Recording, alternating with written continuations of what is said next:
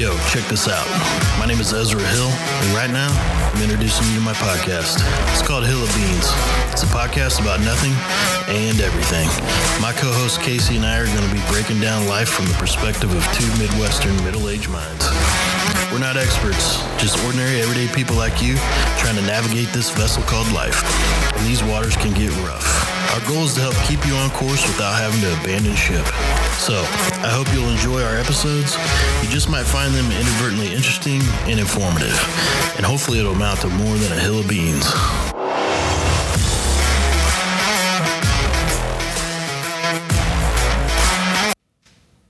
This is Casey Lucas, and this is the timeline of the Delphi murders, Abby and Libby. On Sunday, February 12th, 2017, Liberty German and Abigail Williams decided to have a sleepover at Liberty's house, knowing that they did not have school the next day because of built-in snow days. Liberty was 14 years old, and Abigail Williams was 13. The girls do typical sleepover activities, and Liberty's older sister, Kelsey, joins in that night. Kelsey said the night was great, and they ate pizza and watched movies. Abby and Libby stayed up late. They paint a sign that says chocolate and take videos of each other just being goofy. On Monday, February 13th, 2017, approximately 10 a.m., the girls sleep in because they had been up late. Libby's father, Derek, makes them pancakes for breakfast. It's a very normal day.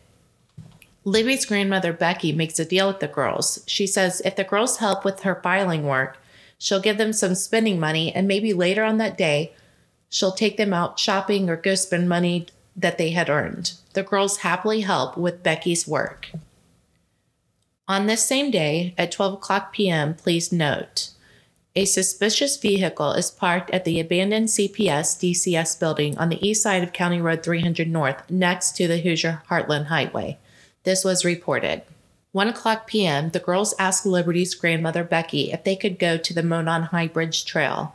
Becky says yes. The trail is considered to be a hangout for local teens their age. The girls were familiar with the Monon Bridge, and Libby would often visit the trail with her older sister to take photos. The girls then asked Liberty's older sister, Kelsey, to drive them. Kelsey says she can drive them there, but she cannot drive them back because she had plans to go to a friend's house and then work. 1:30 p.m., Kelsey picks up the girls to take them to the bridge. Phone records indicate Kelsey's boyfriend calls her at 1:38. Kelsey remembers already being on the phone with him when she dropped the girls off, meaning the drop-off could not have been any earlier than 1:38 p.m. Around this time, Libby calls and asks her dad, Derek, if he could give them a ride back. Derek agrees to be their ride back from the trail. Derek says he'll pick them up once he's done taking photos for Becky's business. There was no time set for the girls to be picked up. Derek said he would call or text them once he was getting close to arriving, and then they'd return to the trailhead.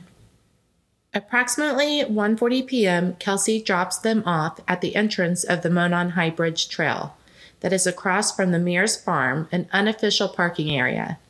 They were not dropped off at the Freedom Bridge parking area. Kelsey watches the girls walk until they get onto the trail. Kelsey does not notice anything unusual at the parking area before driving off. An unknown time that we know for sure is that Abby and Libby reach the beginning of the bridge. Approximately at 2:05 p.m., Liberty German uploads to Snapchat a picture of the Monon Bridge. 2:07 p.m., Libby uploads a picture of Abby walking on the bridge to Snapchat. Both of these snaps were posted directly to Libby's story, meaning it was a post that was viewable by any one of Libby's friends added on Snapchat. At an unknown time after the two Snapchat uploads, Liberty starts taking a video on her cell phone. The police say the girls mostly talk about girl stuff. But later on in the recording, there's a mention of a man they notice behind them on the bridge. In the released video, it is believed that Libby's perspective is from the southeastern side of the bridge, looking backwards towards the northwestern side of the bridge. It has been theorized that the offender pulled a weapon or found a way to make the girls comply with his orders. According to an audio snippet from Libby's video recording, at some point the offender says, "Guys, down the hill." The path the girls and the offender took after leaving the bridge is unknown.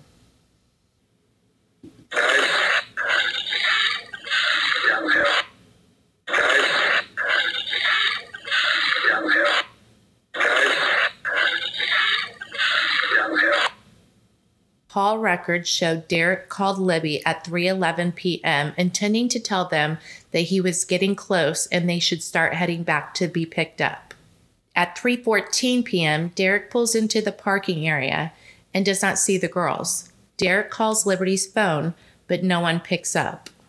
Derek knows it's not like Liberty to ignore his texts and phone calls, especially when she was expecting him to call. He parks his car and begins walking the trails to search for the girls. Derek reaches the point around 3:15 p.m. where the trails intersect, and he stops a man dressed in a flannel shirt who is approaching the intersection coming from the 501 trail. Derek asks the man with the flannel shirt, "Did you happen to see two girls up there?" And the man replied, "No, I did not, but there's a couple on the bridge." This man with a flannel shirt later becomes a key witness in this case, and he is among the first to give a witness account to law enforcement. Online discussion outlets have nicknamed him Flannel Shirt Guy, FSG. Because Flannel Shirt Guy did not see the girls on the 501 trail, Derek starts walking the other trail that leads directly to the creek edge, called the 505 trail. 3:30 p.m., Derek does not see the girls on the 505, so he returns back up to the trail intersection. Derek calls his mother, Becky, and tells her about not being able to find the girls. Derek asks Becky to try contacting them also. Tara, who is Libby's aunt, was with Becky at the time. Both Becky and Tara start repeatedly calling and texting Libby. They receive no response.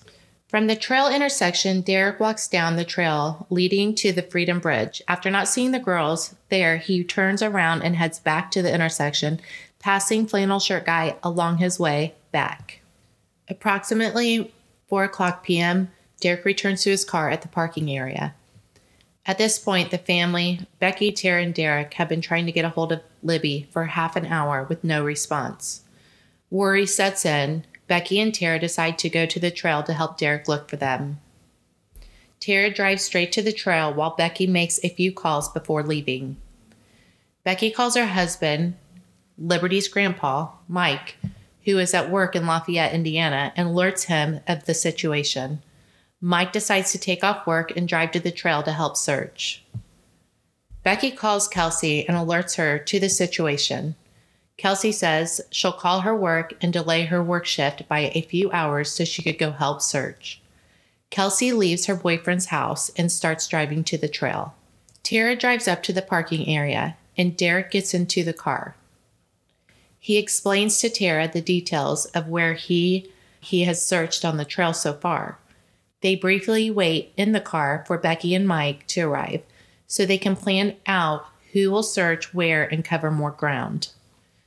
Reports of seeing Derek talking to someone in an unknown car in the parking area were at one time used to cast unfounded suspicion on him in online discussions. Becky and Cody arrive at the parking area, but there are no available parking spots, so they park in a ditch nearby. It should be noted that there were several non-family vehicles and people at the trail at this time. The family members, Mike, Becky, Derek, Tara, Cody, and Kelsey, meet up and start searching the area for the girls. Kelsey and Cody cross the Monon High Bridge and arrive at the southeast end. They can see down a hill to the private driveway. They spend 20 to 30 minutes yelling the girl's name from there, but hear no response. From this location, Kelsey calls Libby's phone. She believes the call went through because she could hear it ringing in her phone. But Kelsey could not hear it ringing in the area. Kelsey's personal belief was the trail area was quiet enough that if the phone had been ringing, she would have heard it. It is possible that Libby's phone was set to silent or vibrate. At 5:20 p.m., the family calls the police.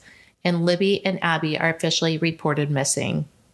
Police arrive on the scene and start searching quickly. Family members use social media to ask for volunteers to help in the search. At 6 o'clock, a massive search begins. Having heard of the missing girls through social media, concerned residents show up and aid in the search in the coordination with the Carroll County Sheriff's Department, Delphi Police Department, and Delphi Fire Department. The fire station is used as a staging ground for volunteers. Together, they search the trails and surrounding areas. Meanwhile, Libby's sister Kelsey goes to the police station where they ask her about what she remembers from dropping the girls off earlier. Kelsey also shows the police the 2 snapshots posted to Libby's story. At some point, Mike returns to the house to gather all electronics, like iPads, iPods, computers, anything that's relevant, like the cell phone information. At 10:29 p.m. that evening, ND Channel article reports the girls' cell phones are either dead or turned off. At around 12 a.m., the officially sanctioned search is called off by law enforcement due to darkness and a concern for volunteer safety. The search is planned to resume the next morning. Carroll County Sheriff says in a new release that there is no reason to suspect foul play or to believe that the girls are in immediate danger. The biggest concern is exposure to the elements. Firefighters and civilians unofficially continued to search through the night. Top story tonight, 2 Carroll County girls have gone missing near the Monon High Bridge Trail in Delphi.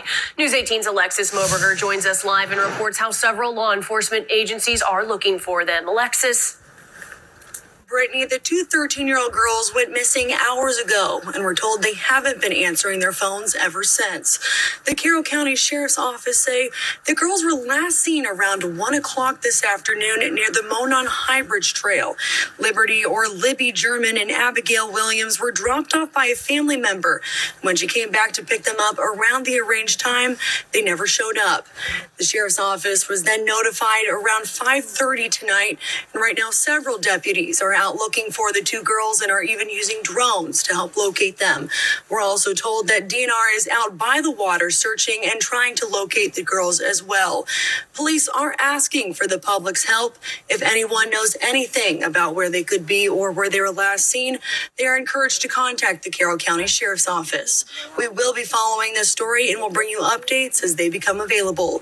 Reporting live in Carroll County, Alexis Moberger, News 18. On February 14, 2017, at 2 o'clock p.m., a joint press conference is held by law enforcement with Indiana State Police, Carroll County Sheriff, and Delphi Police Chief. They announced that 2 bodies had been found, but they do not confirm the identities of the bodies as Libby and Abby. They said search efforts will now be scaled back. They said the matter is now being investigated as a crime scene and that they suspect foul play. When asked by a reporter, "Why do you believe there is foul play?" Kim Riley responded, "Just the way the bodies were found. That's all I can say at this point in time." And when asked, "Were they in the water?" he responded, "They were on the edge of the water. From what I understand, that's about all I can tell you." 3 o'clock p.m., Indiana State Police and the Carroll County Sheriff's Department hold a news conference confirming that the bodies found Tuesday are those of Abby and Libby. They say the case is being investigated as a double homicide. Part 2. The Evidence. On April 22nd, 2019, a sketch of the person who the Indiana State Police believe attacked Libby and Abby was released during a press conference, detailing a new direction in the investigation. This sketch replaces an older sketch that was provided on July 17, 2017. The previous sketch was a composite sketch and was an artist's composite of the information collected by all the agencies involved in the double murder investigation, including the FBI. The official stated reason for this change, according to the press release, is as the investigation had progressed, information has been continuously reviewed and examined, and this sketch is more accurately of the face of the suspect from the video recorded on Liberty German's cell phone while she and Abigail were on the high bridge. During the conference, Police Superintendent Doug Carter said, "We have concluded the first sketch release will become secondary as of today. The result of the new information intelligence over time leads us to believe this sketch, which you will see shortly in person, responsible for the murders of these 2 little girls. The police asked members of the Delphi community to reflect back on people that they know in the community that look similar to the sketch released on April 22nd, especially if that person has changed their appearance since the murders occurred in February of 2017. Okay, guys, this is where things get really weird. From a source, they say that the new sketch was actually created earlier than the old sketch. So for me, this brings up a big question. Why switch focus to another? Knowing that the sketches are 2 different people brings up the question, why did the investigation switch focus from the first suspect to another? In a podcast by Best Case, Worst Case, claims to have heard from their sources that the man in the July 17th sketch was arrested and cleared, hence the change of suspects. Now, let's talk about some of the people that were checked into. In those early days, and at times later, investigators looked at the man who owned the property along where the girls were found. For more than 50 years, Ronald Logan lived on County Road 300 North near the trail that leads to the Monon High Bridge. Logan's home was searched, and FBI agents speculated about his possible involvement in the homicides, but no evidence was ever found linking Logan to the murders. The FBI agent noted that the 77-year-old Logan appeared to be in good physical condition, and his voice was not inconsistent with that of the voice captured on German's phone. The FBI agent also claimed that text messages sent to and from Logan's phone the evening of February 13, 2017 showed he was likely outside his home and in proximity of where LG and AW's bodies were located. The agent noted that Logan had been physically able to get up and down the hill from his home to the crime scene when he met with the officers on February 17th. The agent was specific that they believed Logan could be involved in the murders. The FBI got permission to search the entire property, including Logan's home, garage, his pickup truck, computers, and cell phones.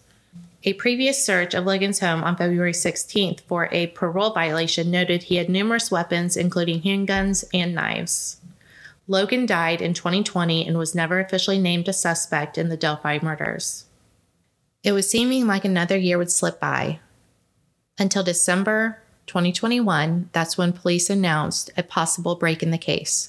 A fake social media account by the name of Anthony Schatz was found to have communicated with Liberty shortly before the killings. The account was linked back to a man who lived about 30 minutes away and was a suspect in a child porn case. Breaking news at 11, a new development in the Delphi murders investigation.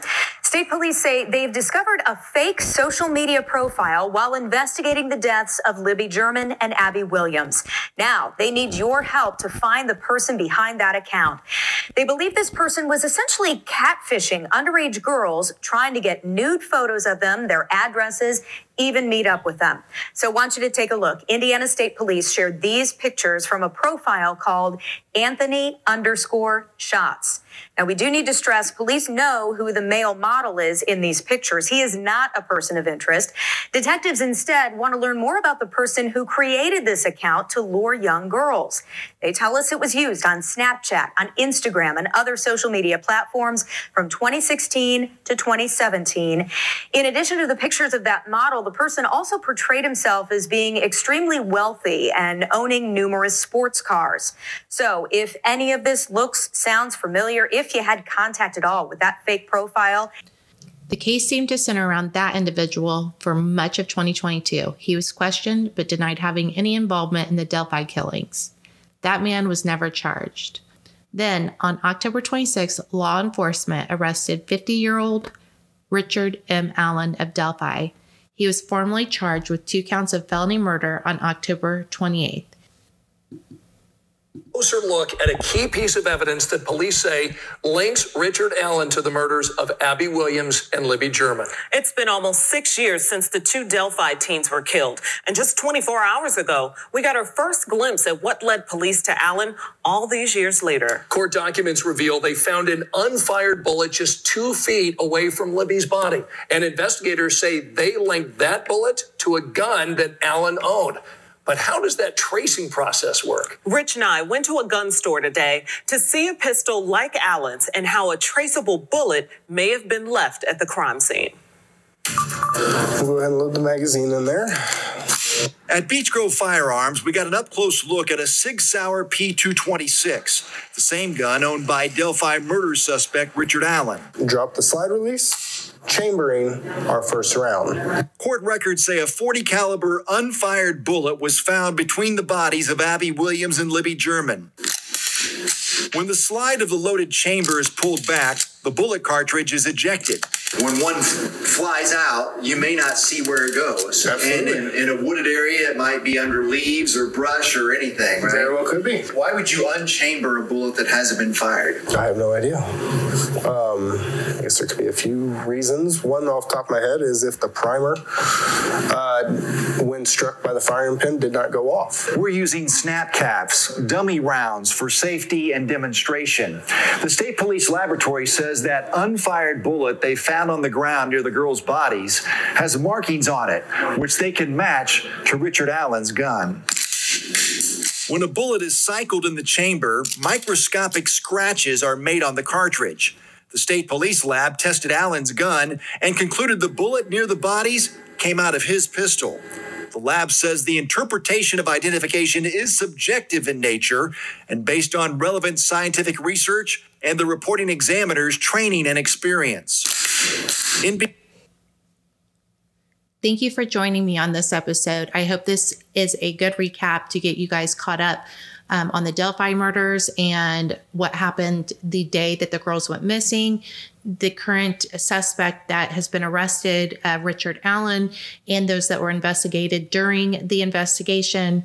There's a lot to be talked about that's coming up that the defense case has released that we have access to. Just note that we do now know that these girls were not shot, and we have no DNA on Richard Allen. We have absolutely nothing at this point besides a bullet that was not used that was found around their body. Right now, me and Ezra are going to get ready to talk through this case. We're going to talk about the new defense case and what they're saying. The reasons are of why Richard Allen could not have committed this murder. So here we are this many years later, and this is one heck of a case with a lot of twists and turns. So hang in there with us. You guys, you can reach us at hofbeans@gmail.com if you want to shoot us a direct email, or you can join our Facebook group where we talk about random things, good conversation, some of our information on our podcast, and look for feedback from you guys and get you guys engaged with us. That Facebook page is Hill of Beans with Ezra Hill and Casey Lucas.